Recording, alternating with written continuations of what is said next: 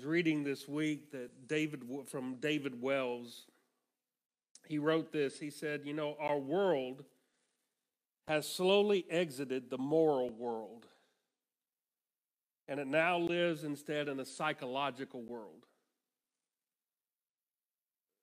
The difference is in the world that we grew up in, there was a right or wrong. And in this world that we're living in now, there's not. In this world, people don't think in terms of right or wrong. They think in terms of, am I comfortable or not? Am I psychologically healthy or not? Am I dysfunctional or not? But the one thing this world will never say today is, I'm a sinner. And that's the world God has called us to. Now, the good news is that's where the gospel flourished. There's nothing new under the sun.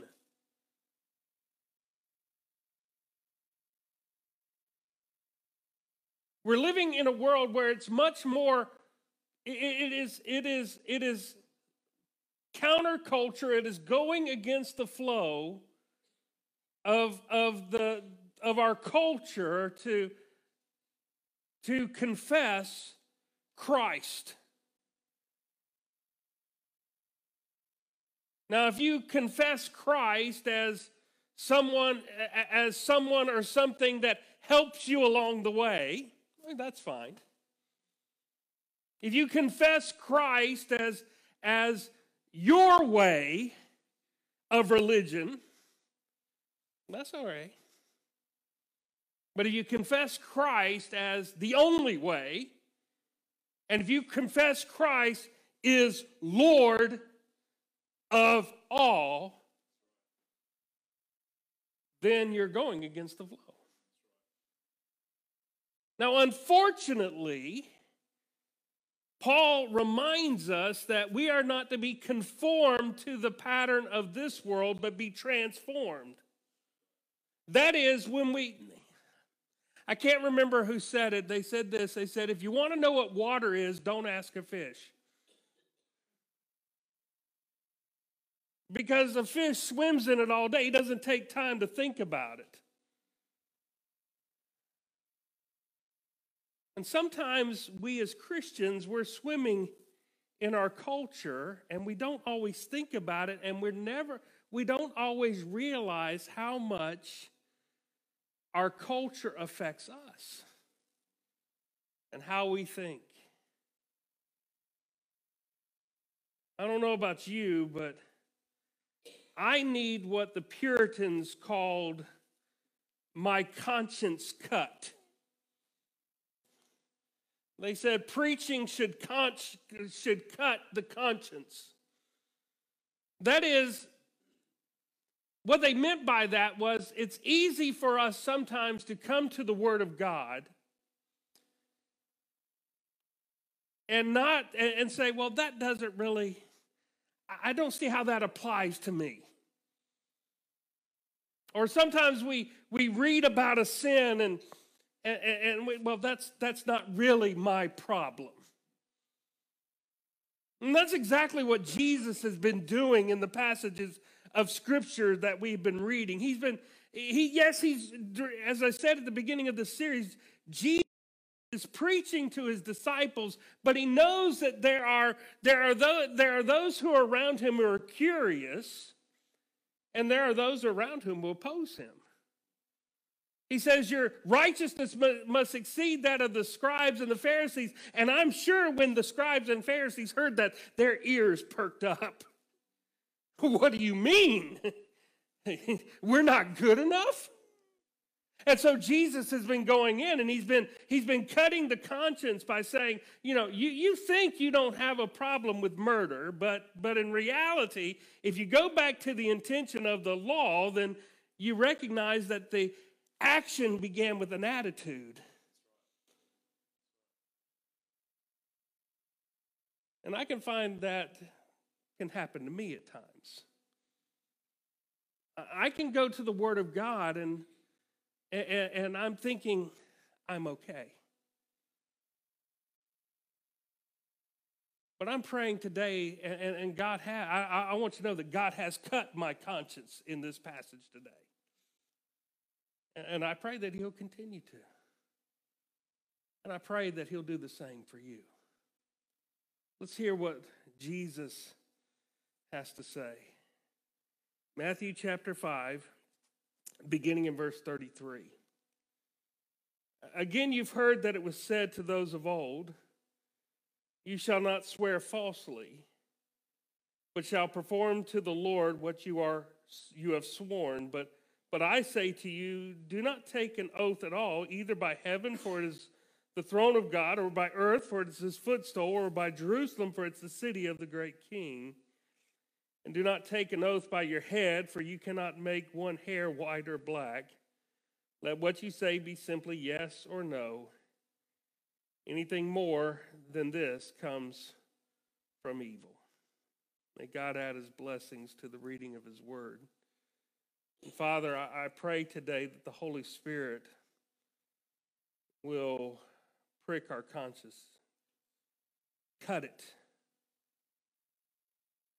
Lord, we need that because it reminds us of how much we need Jesus.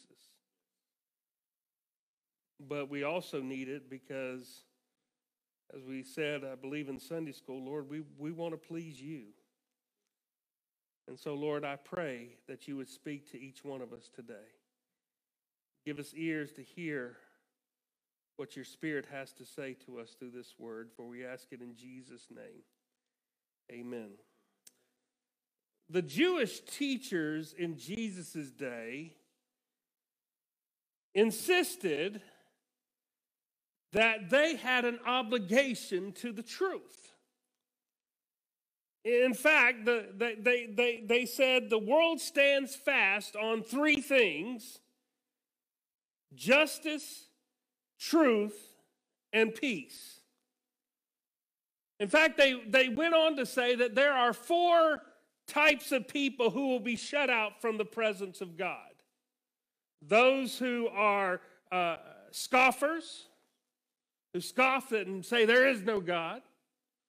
Those who are hypocrites, they said the liars, and those who retail slander. They're shut out from the kingdom of God and from God's presence. They prided themselves on telling the truth. And yet what Jesus is doing in this passage that we've read is helping them to see that they actually did not tell the truth, because they not only practiced, they codified, they made it legal ways you can get around breaking a promise. Of saying one thing and then being able to not do it.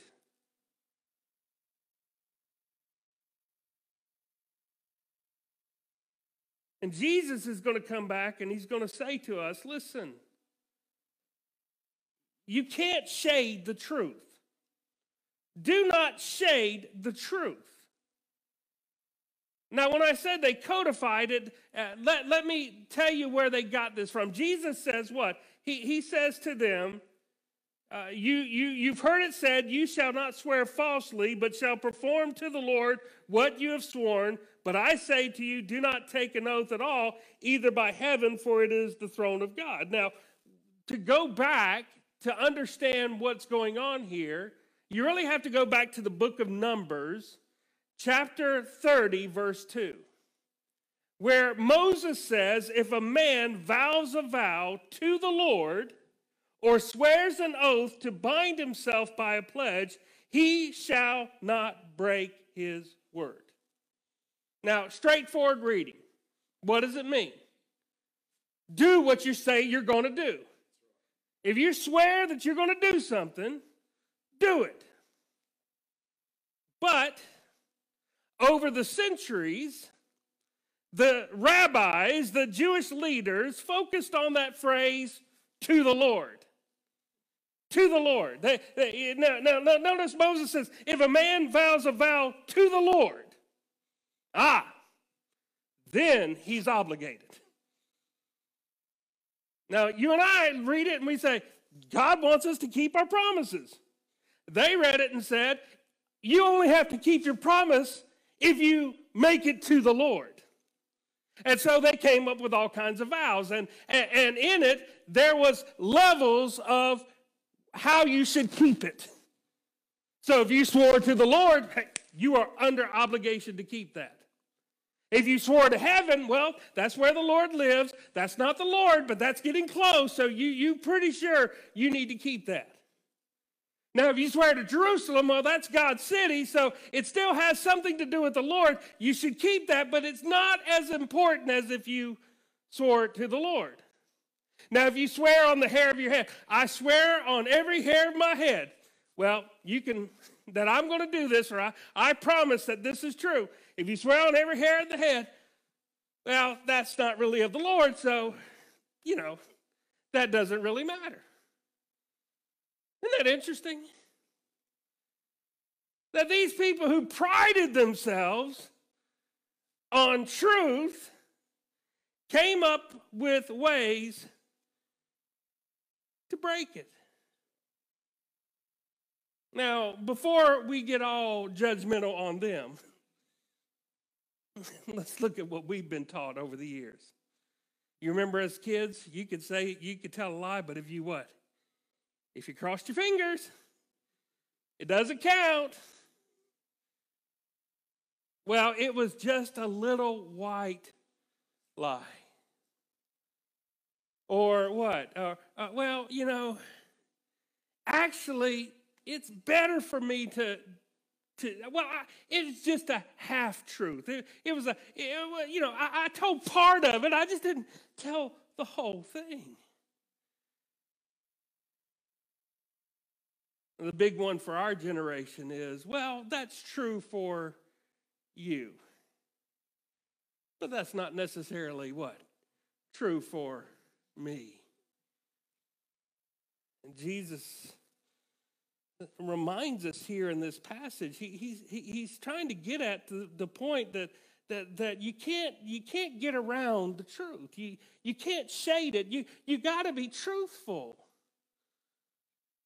We must be people who speak the truth, who live the truth. Why?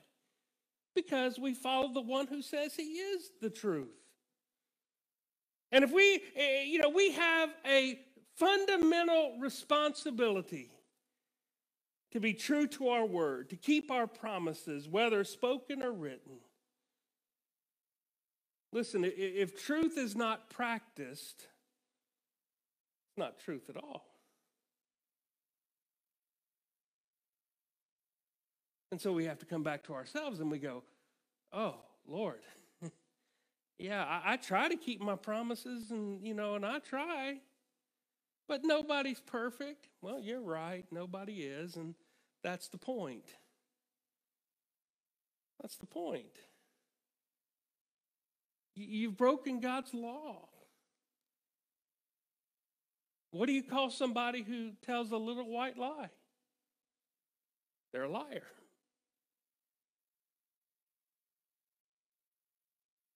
They're sinners. And sinners need Jesus. But the second thing I want you to see that Jesus is teaching in this passage of Scripture is that we're not to compartmentalize our faith. We're not to compartmentalize our faith. Now think about this for a moment. You go to your kitchen, okay? Go to your kitchen and you have different drawers in your kitchen, don't you? In one drawer, you have your eating utensils, your forks, your knives, your spoons, things that you use to eat with. You got another drawer, here's utensils that you do what? You cook with. So you put eating utensils in one drawer, you put cooking utensils in another drawer. In another drawer, you might have towels. In another drawer, you just have a junk drawer where everything else goes. But you have different drawers. Unfortunately, This is what the Pharisees were doing, and the scribes and the teachers of the law, and sometimes this is what we do. Do you hear what they said? You hear what they're saying. You know, he says, do not take an oath to the Lord, and do not take an oath to Jerusalem, do not take an oath to the hair on your head. Why was he saying that? Well, what they were saying was this. If you vow a vow to the Lord, that's sacred. And you're under the greatest obligation to keep that. But if you swear an oath on the hairs on your head, may I go bald if I just thought of that this morning. You said something about being bald this morning. You know, I swear that I'll lose the hair on my head if this is not true. And they said, well, the hairs on your head there's nothing sacred about that. So you're not under obligation. See, do you hear how they compartmentalize? Do you hear the point Jesus is making? You're separating things that should never be sacred, because he says, don't swear on your head. You can't control whether your hair is black or white or gray or there or not. You can't control that. Who controls that? The Lord does. Why? Because you're created in His image. There is no separation. There is no sacred and secular. It all belongs to the Lord. But unfortunately, what we do as Christians sometimes, we do the same things that they were doing. We have our drawer. This is our everyday life drawer. This is my job. This is my family. This is my play. This is where I spend most of my time, in this drawer, because this affects every part of my everyday life. And then sometimes what we do is we have another drawer. This is our church drawer. This is my Sunday drawer. This is my spiritual drawer. And in it, I have my worship attendance. I have my giving my tithes and offerings. I have my singing my songs. I have my devotion time. This is my drawer. So when I'm here, it has nothing to do with here. And when I'm here, it really has nothing to do with here. Isn't that true sometimes? That's how we think sometimes. And that's what Jesus is saying. There is no two drawers. There's really only one drawer in your life. When Jesus said what? He said in Matthew 6:33, he said what? Seek first the kingdom of God and His righteousness, and all these things will be added unto you as well. Now, here's how we interpret that. Okay, I'm going to seek first the kingdom of God. So I'm going to, first thing first, I'm going to make sure in the morning I have my prayers and I go to church and I give my tithes and offerings. So I did it, what? First. And then I can go about and do everything else. That's not what Jesus is saying. When he says seek first, he's saying that's the priority of your life that overshadows everything else that you do. It overshadows everything else that you do. I love what Paul David Tripp said. He said this. He said, your purpose in life is to make the invisible presence of Jesus visible in the lives of others. You are the look on Jesus' face. You are the tone of His voice. You are the touch of His hands. You are the physical representative of His grace. This is your mission in every situation, location, and relationship of your life, to make the grace of the invisible King visible. That's what it means to seek first. That's the drawer that we have. I have one purpose, and that is to make the grace of the invisible King visible through me.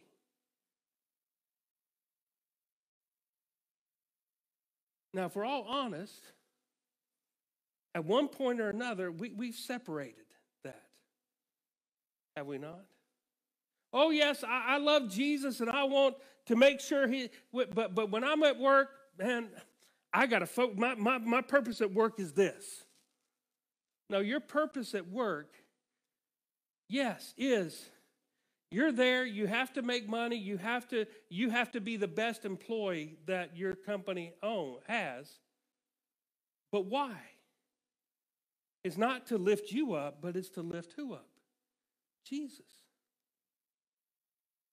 That every place in your life you have one purpose, one mission, and that is to make the invisible grace of our King visible to everyone around us. And listen, I'll tell you, I'll be honest with you. Too often I get wrapped up in myself and in my own, what I need to do, that I don't think about that.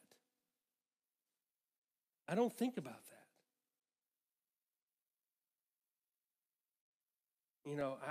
My greatest example is going to the store. You know what my purpose in going to the store is? It's to get out as quickly as possible. Now, I'm married to one who likes to shop. Now, when I'm with her, I'll shop for a while, and then I'll go do what? Find a place to sit and wait. But even then, I'm thinking about who? Thinking about myself. When I go to the store by myself, my goal is to get in, get out. And what really is my purpose there? Is it to buy the green beans? Is it to buy the dog food? No. My purpose there is to make the invisible King visible to everybody there.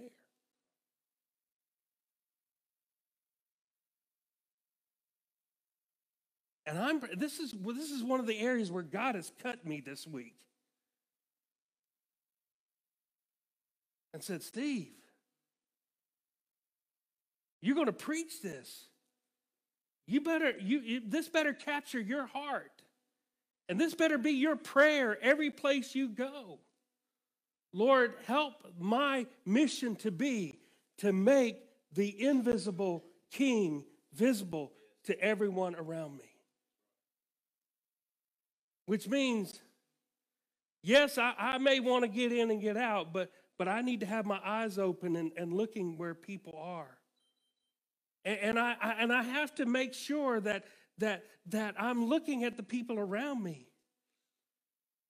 And yes, I know it's easy because I know the best cashier in most grocery stores today is me. I've been hired at Walmart, at every place, because they've hired me to check out my own stuff. Because that's the easiest thing for me to do. Because that allows me to do what? To get in and get out. But what if God had called me there just to give a little bit of something to that cashier, even though there's only one or two of them, with 28 different lanes to choose from? But what if that's my purpose? Did I really, am I really fulfilling what God has called me to do if I don't just take that time? Because because that may be the only interaction with somebody that I get to have in that store. No, that's when God says he cuts, man, it hurts. Because I'd much rather get in and get out. I'd much rather go in and go out and not talk to a soul. And yet God is saying to me, Steve, I'm putting people around you every day, but you're not taking the time.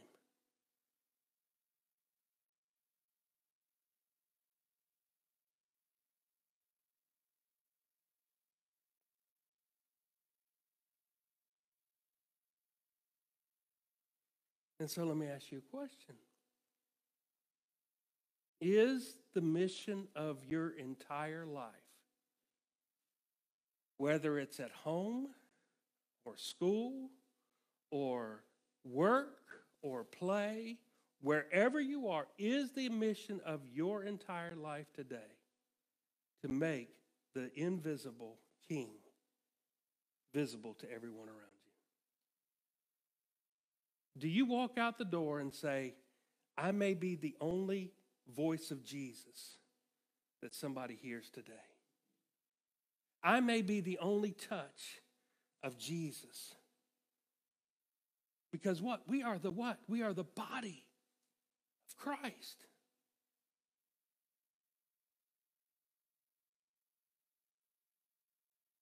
And I can't compartmentalize my life. I can't say that my only job here is to get in and get out of the store quick enough. My only job here is to fill up my gas tank when I'm at the gas station.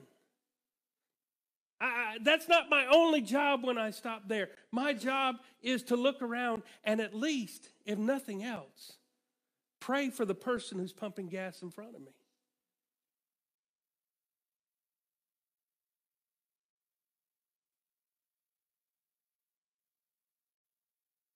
I told you, when he cuts hard.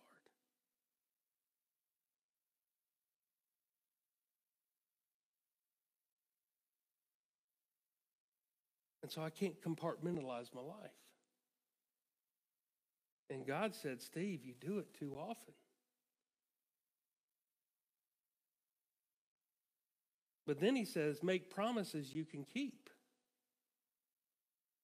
He says, let your yes be yes and your no be no. Now, the reason he says this is because, again, because these people were saying, we're saying, yes, I promise to do this, but I'm promising by the hair on Jimmy's head, and so I don't really have to keep that.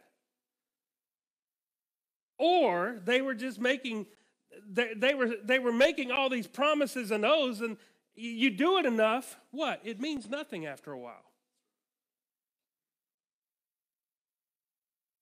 And so Jesus says, well, let your yes be yes and your no be no. Now, I know that there are some denominations who teach, I know the Quakers, for example, use this passage to teach that you should never take an oath. I don't think that's what Jesus is teaching here. We have to take an oath. Everyone, until death do us part. And we do that. If you've ever been called to witness on a stand, you'll be called to take, and that's serious. But in everyday life, we're just called to if I'm going to do something, I'm going to say, yes, I'm going to do it. And if I'm not, just go ahead and say, no, I'm not. Now, I'll be honest with you. Here's where God cut me again. Because I'm a people pleaser. Anybody here like that? You don't want to make anybody upset. So what do? Somebody asks you to do something. Oh, yeah, I'll do that. Because at that moment, what do you want to do? You want to make that person happy. And so one of the hardest things some of us have to do is to let your no be no. And that's a hard thing for some of us. So if I teach you to say no, you can say no to everybody else, but don't say no to me, okay, please? Kidding. And so sometimes in order to be right, when I say yes, I'm going to do something, I got to make sure that I do it. And I'll be honest with you, there have been times that I've said yes and I didn't do it. And I may have hurt some of you in that, and for that, I'm sorry. This is where God's cut me this week.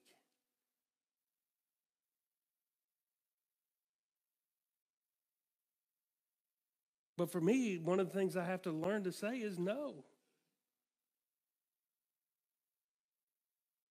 And to do that, I have to do it prayerfully. Lord, this is where we're living with one drawer. Or I say yes or no, what should I do? Lord, is this something that you need me or want me to do?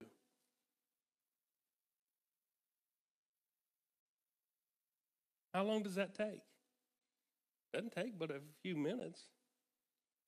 And if the Lord doesn't want me to, and somebody that's, and I have to say no, then I say no what? Lovingly. We speak the truth in love. It's most of the time people are not going to be upset with us if we can't do something or another, but if we do it lovingly and say, I'm sorry, I just can't do that right now. As long as we do it lovingly, people are not going to be offended. And we have to say no gently. What does the Bible teach us? A gentle answer does what? Turns away wrath. And if we do it in the right way, we can say no and let our no be no.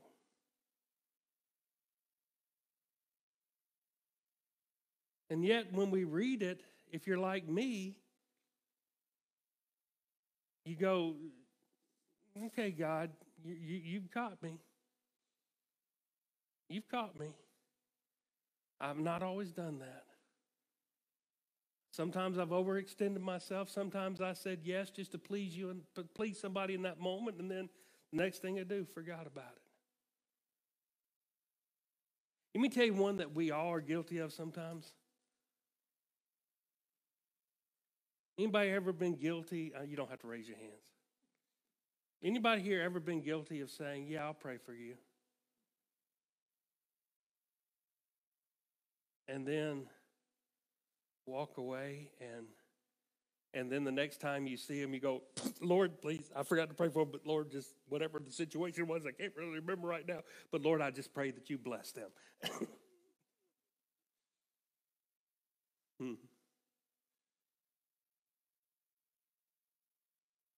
Maybe when somebody asks us to pray, maybe we ought to just stop in that moment and just pray.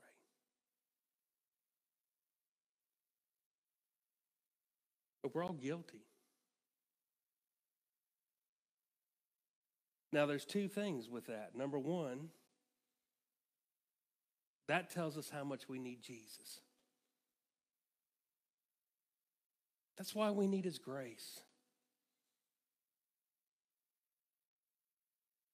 But you know what else it tells us? It tells us that we need grace from each other. I know grace doesn't excuse sin. But the Bible teaches us what? Love covers a multitude of sins. That love can just say, I'm going to just choose to forgive. And I'm going to stick with you, even though you hurt me. Because I know that I've been guilty too.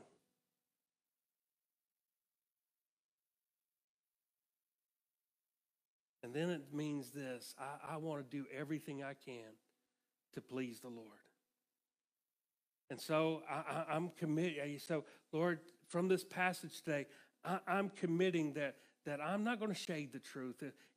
I'm going to, I know sometimes truth hurts, but Lord, I'm going to speak the truth in love. And I'm not going to shade it. And Lord, I know that sometimes I've lived my life where I compartmentalized and I said, this is sacred, this is secular, and Lord, no, there's just one drawer in my life. And I want to live with that one purpose. And Lord, I know it's hard for me to say no to people. Because Lord, I know for me, I'm too much of a people pleaser. I know that's me. But Lord, I know that in doing that, I may not please you because I may overextend myself and not fulfill everything I say I'm going to do. So Lord, help me just to be able to say yes and to say no.